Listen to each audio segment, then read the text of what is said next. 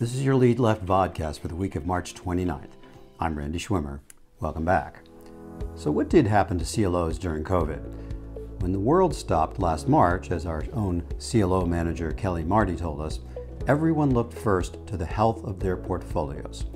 The key was preserving the value of the underlying collateral. Two things mattered, she said: CCC exposure and OC cushions. If CCCs are too high, fund flows may be redirected, suspending payments to the lower debt and equity tranches. Before COVID, 5% of the LSTA leveraged loan index was rated CCC. Adding B- assets gets you to a combined 25%, which was up from 15% 2 years earlier. Few anticipated the pandemic's sudden onset that led to a massive wave of downgrades. 432 index names in the 3-month period ended May 2020, a downgrade to upgrade ratio of 43-1.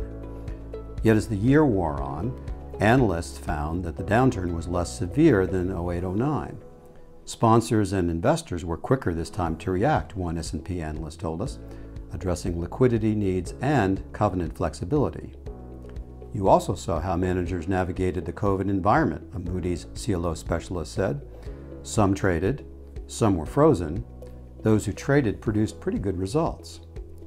Nuveen's head of structured credit, Himani Trivedi, reported that market expectations for CLOs going into COVID were pretty dismal.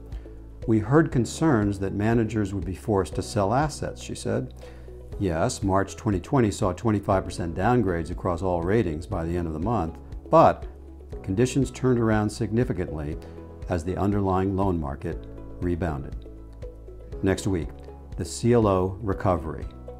Reporting from the over-collateralized offices of the Lead Left, this is Randy Schwimmer, wishing you and your families a safe and healthy week.